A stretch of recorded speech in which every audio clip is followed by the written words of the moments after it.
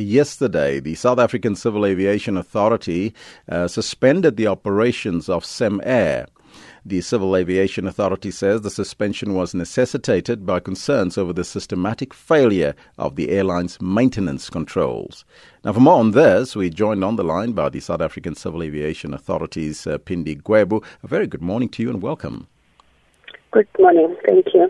Phindi, in layman's terms, what seems to be the problem with Cemair? What we found this time around was that we could not guarantee that the aircraft are being maintained properly by the airline.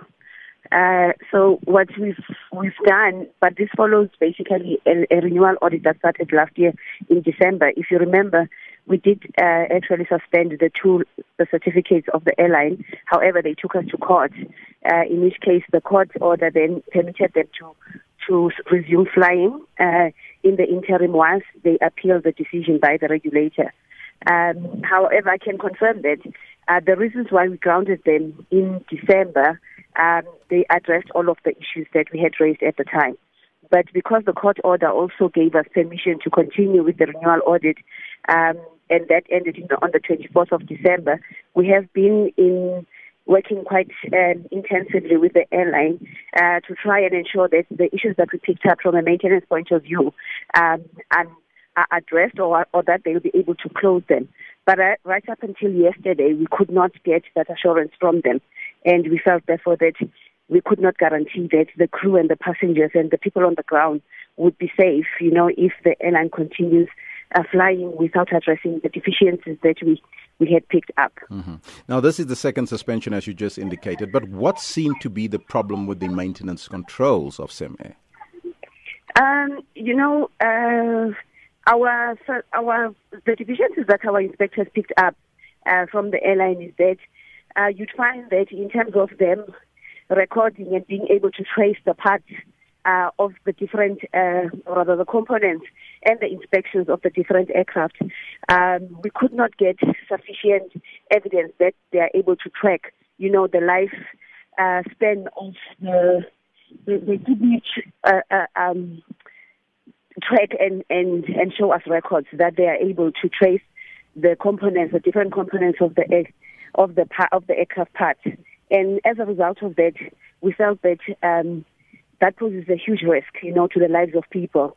Our suspicions actually are also corroborated by the manufacturer of their aircraft, who also produced their reports with them in 2018, that actually indicated that they are also not satisfied that they are able to follow or rather meet the requirements of the manufacturer in terms of the maintenance of the fleet. And as a result, in December, I think on the 28th, we grounded 8 of their aircraft.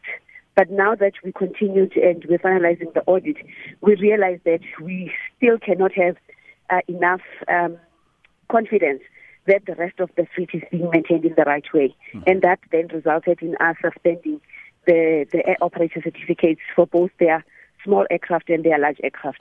How long will the suspension be in place?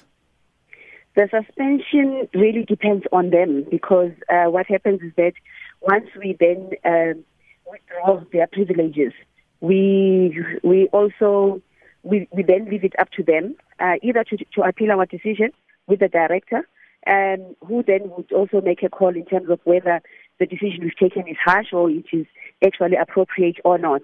But if they don't then appeal and they decide to reapply for the issuance of their 2 aircraft certificates, it's something then that is entirely dependent on the airline, because they know the set of requirements that they need to meet for us to be able to reissue those certificates. And just by way of example, previously when we grounded the very same airline, they took as little as 3 months for them to move to be operational again. But I mean, once we have removed your privileges for these 2 certificates, it means then even after you then meet the requirements to get the certificate, you still have to present each of those aircraft to us so that we issue an airworthiness certificate for each of them. That normally is the process that takes longer, because it's costly for them to get engineers to then certify each of those aircraft. but it could take anything between 3 months and more than that.